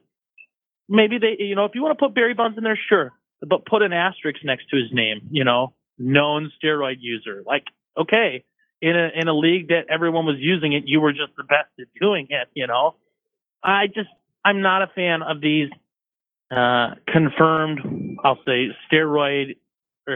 performance enhancing drug users. I don't believe that they should be in the Hall of Fame. Butch, Jeter, yes. Barry Bonds, no. Butch, your thoughts? Oh boy, I'm just going to say, if they get in, they get in. I'm just plain and simple. I know people are going to kick them in the rear. But there needs to be a standard, Butch. If you let these whoa. Cool ya. I get excited. The presidential election here. This is this week's Butch and EJ go at it topic. I'll leave you two to it. Okay. All right. Shutting off my mic. Let me get out. You're right. Here's the thing, okay? Whatever they did, it took an athletic prowess to get it done there. Do you agree with the extra this and that in order to get something done? Maybe not there, but it was done, and many had done it, okay? And I don't agree with this squeaky clean type of regiment that people want to give the Hall of Fame, and you look at people like Ty Cobb and Babe Ruth, and some of the shenanigans they did, okay, or have participated. Very good point. Is something that is commemorated either here, okay, and I don't like to call be a comment down for putting down somebody's judgment or whatever it may be, because whatever they're going to get in the long run, they're going to get it, and it will show true. If they don't get in, we know that's the reason why they don't get in there. Because there are some writers that say, hey, look, this is what's got to deal with. I still believe to this day Pete Rose should be in the Hall of Fame. Regardless of his gambling prowess, he was one heck of a doggone baseball player. And that's something that he didn't set up. Let me jump in here for a second. Go right Pete Rose ahead. should 100%. Pete Rose should 100% be in the Hall of Fame, but his ban is a lifetime ban. When he passes, I believe he gets in. That's my theory.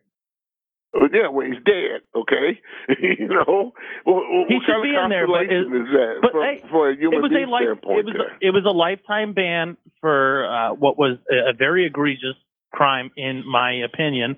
I don't think he ever deserves to see himself in the Hall of Fame for gambling on his own games. That's my opinion. Mm-hmm. Or games. Yeah, well, we fantasy island everything now to a no, not one. The plane. What makes him so? Had to get that. Had to get a tattoo reference in there. Yeah, I know you're right. But that's the thing. We're over here trying to be serious, and you two are clowning in the corner. Yeah, well, Bozo, he works 7 days a week, Harry, and still wears floppy shoes. I keep trying to tell the guy it looks like rain.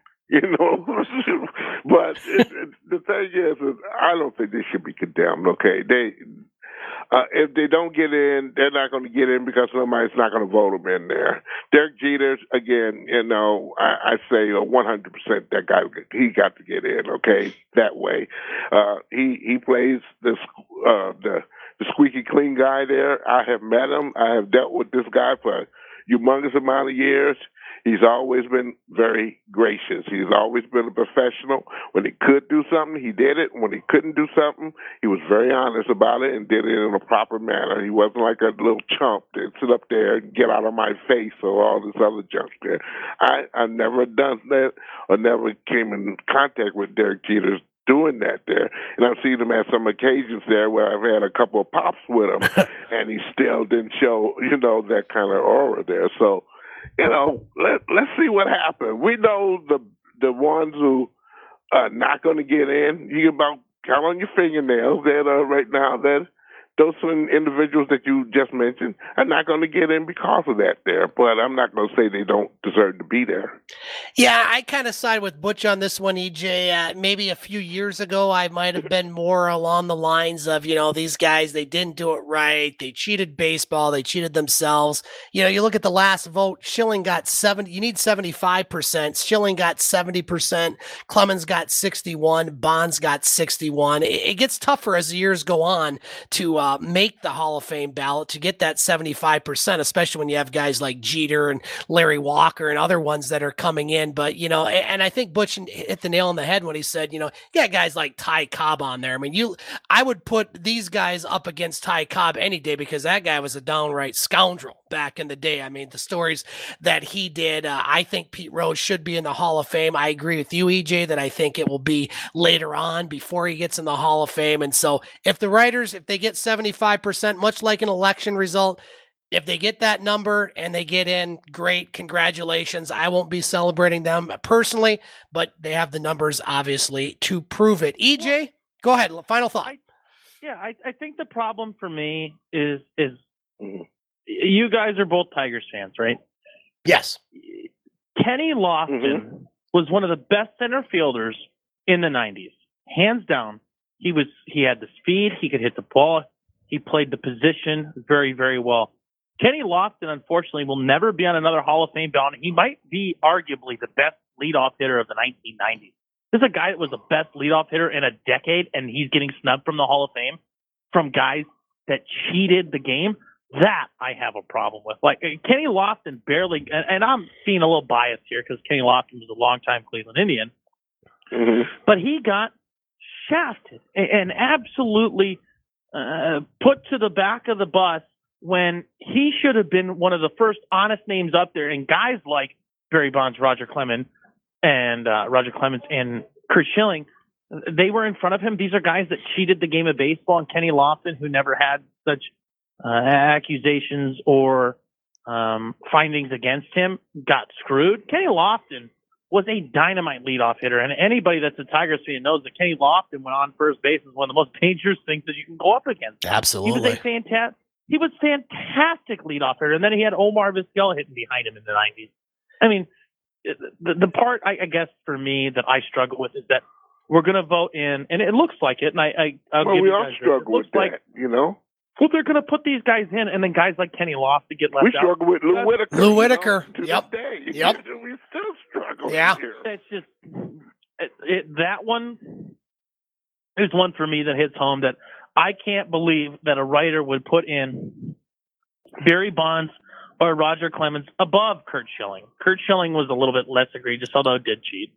It didn't feel as bad to me, but Roger Clemens and Barry Bonds getting in over Kenny Lofton will bother me for the rest of my life. And I just think that for the writers, I asked that if you're going to put these guys in that cheated, maybe you should bring back some of these guys that just missed the cut of remaining on the ballot. What is it, 7% of the votes? What you need? Kenny Lofton barely missed that when he got cut off the ballot. Put Kenny back on there and tell me that eventually down the road he doesn't deserve to be there because you let down these the road, cheaters he needs sit to be around on there so now. long. He need to be in there a long time ago, okay, right, when he retired. But they kept these guys. And that's stupid. They kept these guys it's on the ballot. stupid that they don't put them in there, okay? Exactly. Well, the thing I don't about think it is, we shouldn't be putting in these cheaters over a guy that played at the Raiders. well, I understand that, but you here's the thing here. Who do we have to replace the same bombs? I mean, the same people, okay, who's nominating them every single year? Who's stopping Sports Center and all these other shows from giving all these guys these highfalutin doggone shows on the air for 2 or 3 hours or whatnot? But the voters are those. Well, they have to be nominated first by business people and whatnot. That's the first thing that comes up that a lot of people don't understand. If guys like yourself, Butch, Scott, myself, Dave McKeag, our whole cast, corral of characters that we have on our multiple shows, if we can wholeheartedly agree that a guy like Kenny Lofton should be in before a Barry Bonds, or should at least still be on the ballot, how are these big name writers bouncing guys like Kenny Lofton off? There seems to be some sort of fault in the system. That's part of the Boogie Woogie Club. Here, the Boogie Woogie Club. Wiggle on the side, but you can't get in the club. Okay. They need to give me a vote. The problem with communication. That's why we talk about fake news and all this other crap here, because those same individual people. They do the news like Walter Winchell did the news way back in the 30s and the 40s and the 50s, man. The best of the best, the guys that are voting, the guys that are voting in that room, and I'm not here to say that any of us don't do our jobs well, but they all probably do their jobs far better than we do ours. And if those guys, I don't know about that one. Very seriously. Well, yeah, I do too, because they're willing to vote Barry Bonds in. They haven't called Scott Nason on ESPN on the weekly show. Nobody call me. To stand in there and see how he performed. That's right. We're back. Give me some of those writers that come on the hot seat, and let's put them on the hot seat and figure out how they defend that. Very good topic, guys. Very good conversation. EJ, I know you got to go. Before we let you go, let's get your thumbs up and thumbs down and what's ahead for the hot seat this week. Thumbs up for the week in sports. I got to give one to my Cleveland Browns. You played a 10-7 game and found a way to win a game that normally it feels like we're going to lose. We got to 6-3. We found a way to win that game. So thumbs up to Cleveland Browns, particularly the rushing attack. Great job this week. Thumbs down in sports. Man, I don't want to say this is a thumbs down, but more like ooh, that stings to the Buffalo Bills. Like, Buffalo, you did a great job late in the game coming back. Josh Allen throwing that touchdown, putting your team ahead. And then you just, it's like ripping off a bad scab. It just hurt. Like, you didn't do anything wrong there. You did everything you were supposed to do. Yep. I'm not giving thumbs down to the Bills. I'm giving thumbs down to the fact that that's the way that team lost that game, because Kyler Murray scrambled, made a throw, earned the throw. DeAndre Hopkins went up, earned that catch over 3 players. It's just a rough way to lose that game. Buffalo played great all day long, didn't deserve to lose like that, but credit to D-Hop for going up and mossing on him, as they say on the air.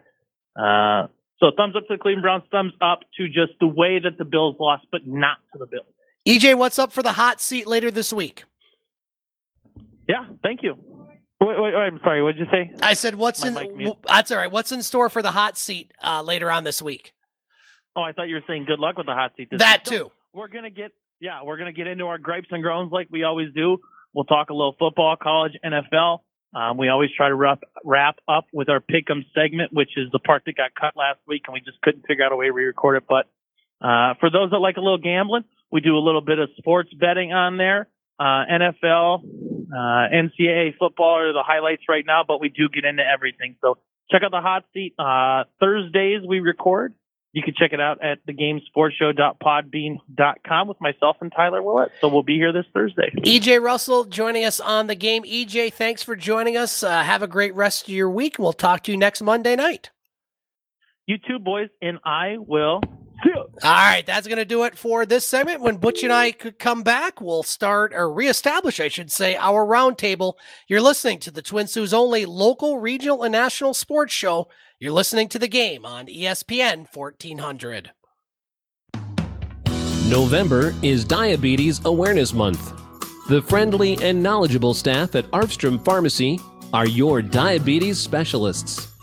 Hi, this is Andrew Zoki, pharmacist at Arfstrom Pharmacy. If you're in need of diabetic supplies, medication therapy management, or Medicare insurance assistance, we want you to know we can help. We can provide you with all the supplies and medications you need, as well as the expertise to counsel our patients on not only how to live with diabetes, but how to live well. Bring in your prescriptions as well as your Medicare or other insurance cards, and we'll take care of the rest. Be sure to visit their webpage at www.arfstrompharmacy.com and on Facebook. Arfstrom Pharmacy, your locally owned Health Mart pharmacy at 415 Ashman Street in downtown Sault Ste. Marie, Michigan. Health Mart, caring for you and about you. Boss has your back when the weather turns white in light of day and dark of night. When winter shuts down work and schools, come with resolve and powerful tools. Endure through every push, salt, and stack until your streets are back to black. Gaylor Thompson Sales and Service, your boss dealer, just off exit 373, Rudyard, Michigan. O'Connor's Chrysler Dodge Truck and Jeep in Pickford is your full-service dealership, servicing Pickford and the surrounding areas with pride for more than 50 years. O'Connor's top-notch body shop includes a state-of-the-art frame straightener. O'Connor's is also a proud supporter of community events. Its sales team has the experience to know which model is right for each customer. And with financing available to back your purchase, you can drive away today in your dream vehicle. Local people, local pride. Stop in today on M129 at O'Connor's. You can catch podcasts of The Game at thegamesportshow.com. Now let's get back to it with Scott Nason here on ESPN 1400. Welcome back to The Game on ESPN 1400. Also heard online at thegamesportshow.com and thegamesportshow.podbean.com. As we continue our roundtable, I want to thank EJ Russell, host of The Hot Seat, for joining us on the roundtable. We're continued to be joined by Butch Davis from Butch on Sports. And Butch, we touched on the Detroit Pistons earlier tonight, and well, it's NBA draft week. It's NBA trading week or weeks, and we had a big one earlier today. The Phoenix Suns, they're showing that they are very serious contenders, or hoping to be this upcoming season, as they acquired Chris Paul from the Oklahoma City Thunder for several players, including Ricky Rubio, Ty Jerome, Kelly Oubre, Jalen LeCue, I have no idea who that is, and a 2022 first-round pick. Chris Paul going to the Suns. What's your thoughts on that, and just what we may see as far as the NBA? We saw a lot of trades last year, maybe a different scenario this year, maybe with COVID and some of the other players, but your thoughts? Yeah, you got another Harden type of situation going on with Chris Paul there. Which team is going to end up being the right fit for him before he retire and have a stick on his hand there? Devin Booker is a rising star in the NBA. We can't deny that there. And personally, Chris Paul, a veteran that he is, he will get the ball to him there. And others who will work to receive the ball or else do some things on defense that Chris Paul is not lacking of doing on the professional basketball court. I kind of like the trade, but again, what they gave up, and I'm talking about the Suns, that's a little bit more extravagant there, especially when it comes down to somebody like Ricky Rubio, who, to me, right now, last year and the year ago, he's coming into his own as being one of the better distributors of ball and also point guard in the league there. That, you can't, despite his work when it comes down to getting the ball on the floor and not making too many mistakes and stuff there. So it's something to kind of whistle your way against there. I'm waiting for the Harden situation. That was the big word with Houston trying to trade Harden. But again, there's a lot of players that's going to be flipped that we haven't heard about. Detroit may have some people that's going to be flipped here, okay, just to get rid of some cash load and get that marketability down so they maybe get a player that maybe fit in.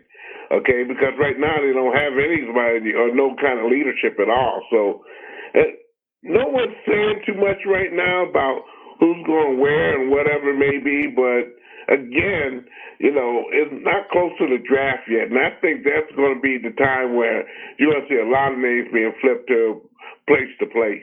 I agree with you, Butch. I think Wednesday night could be very interesting, and not just with the draft, but where some of these potential players go. I think this trade today is one of those ones where I think it helps both teams. Obviously, Phoenix, they're looking to take it to the next level. When the NBA resumed play, Phoenix was playing as good as anybody, but they had too much ground to catch up on to make the playoffs. Acquiring a guy like Chris Paul obviously will help them. You mentioned Devin Booker. That makes a pretty good combination there. But you look at Oklahoma City and, giving up a lot of, or I should say acquiring a lot of draft picks, getting rid of Russell Westbrook. They weren't even sure if Chris Paul was even going to play for them. And all they did was go to the playoffs. And, you look at all these draft picks Oklahoma City is going to have over the next few years. It's incredible how many first and second round picks they're going to have. And so this is one of the ones where I think it really helps both teams.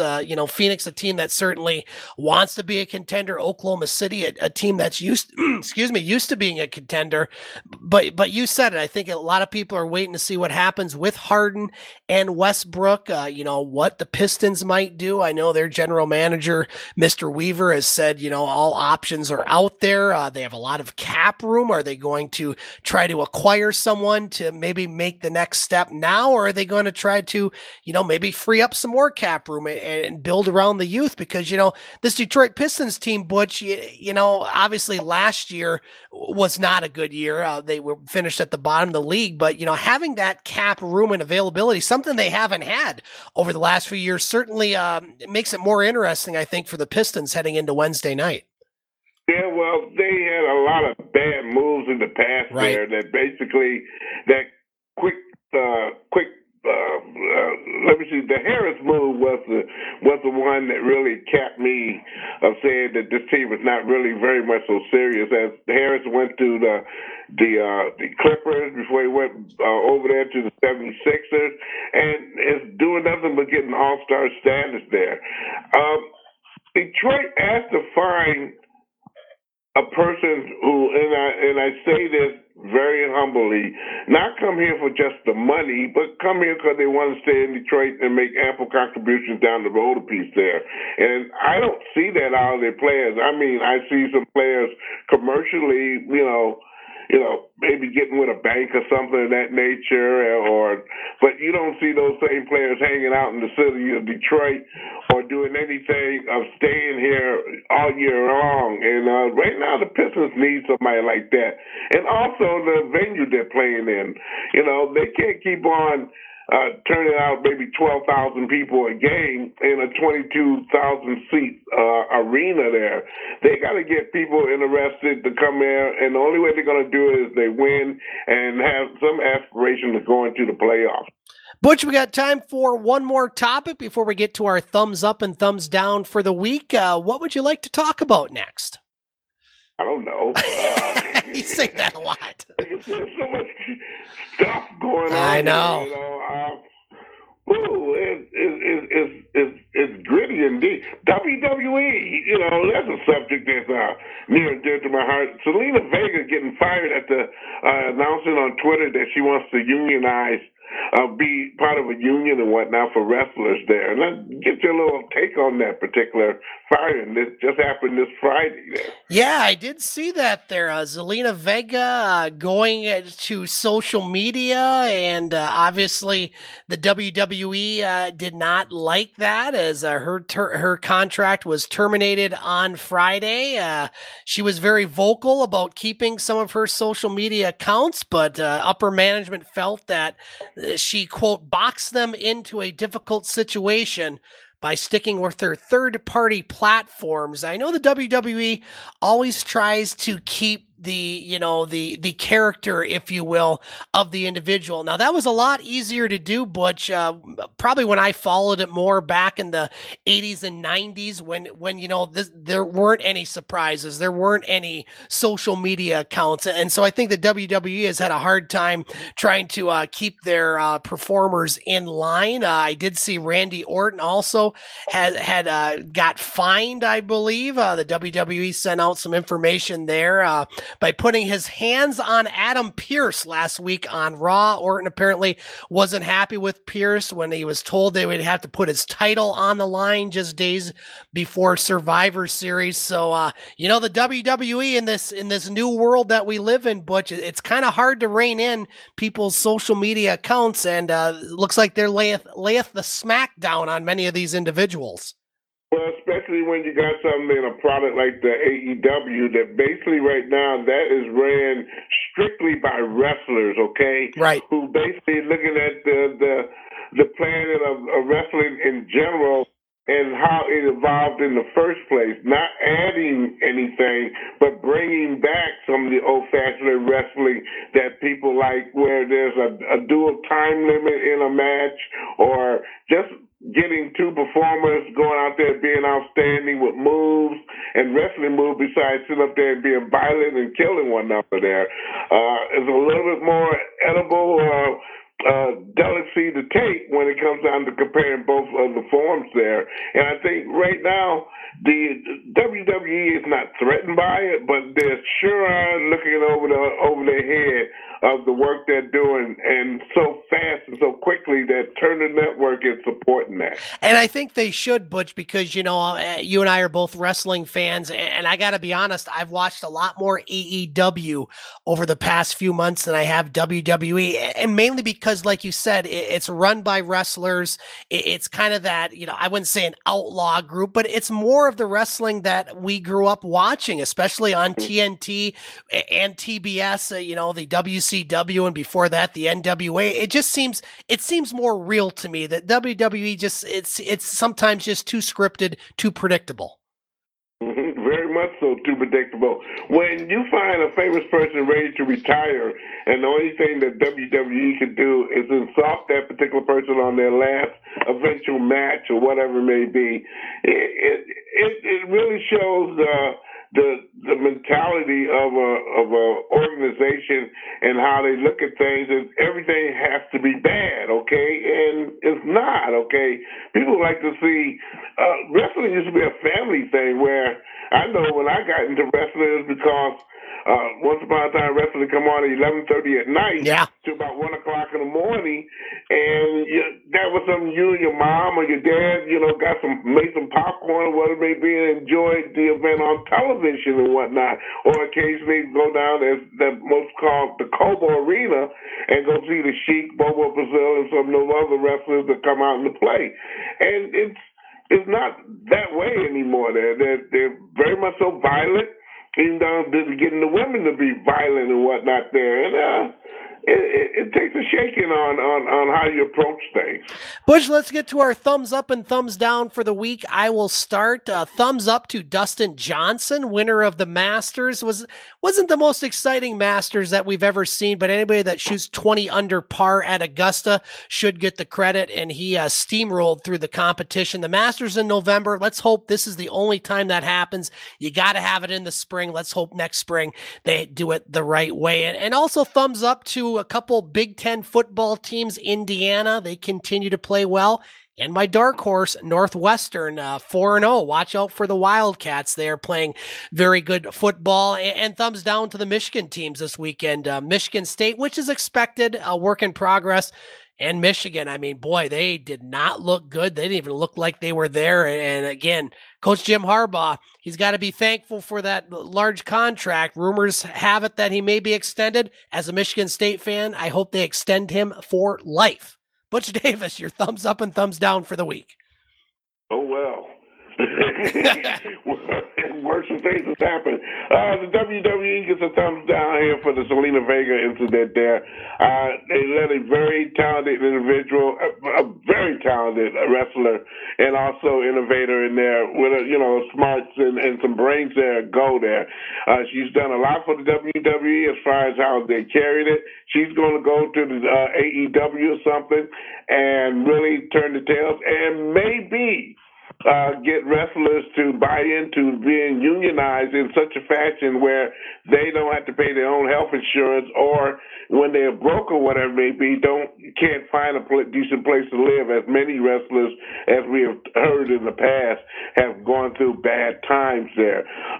Thumbs up for Matt Prater and Matt Prater. I just say Matt Prater. He's out on this limb for 3 weeks, and he came back on Sunday. Hit his extra points and also those field goals, 3 of them there, and made the Lions win the game there. So let's give one to Matt Prater, a thumbs up for him. Butch, 30 seconds. What's up for Butch on Sports this week?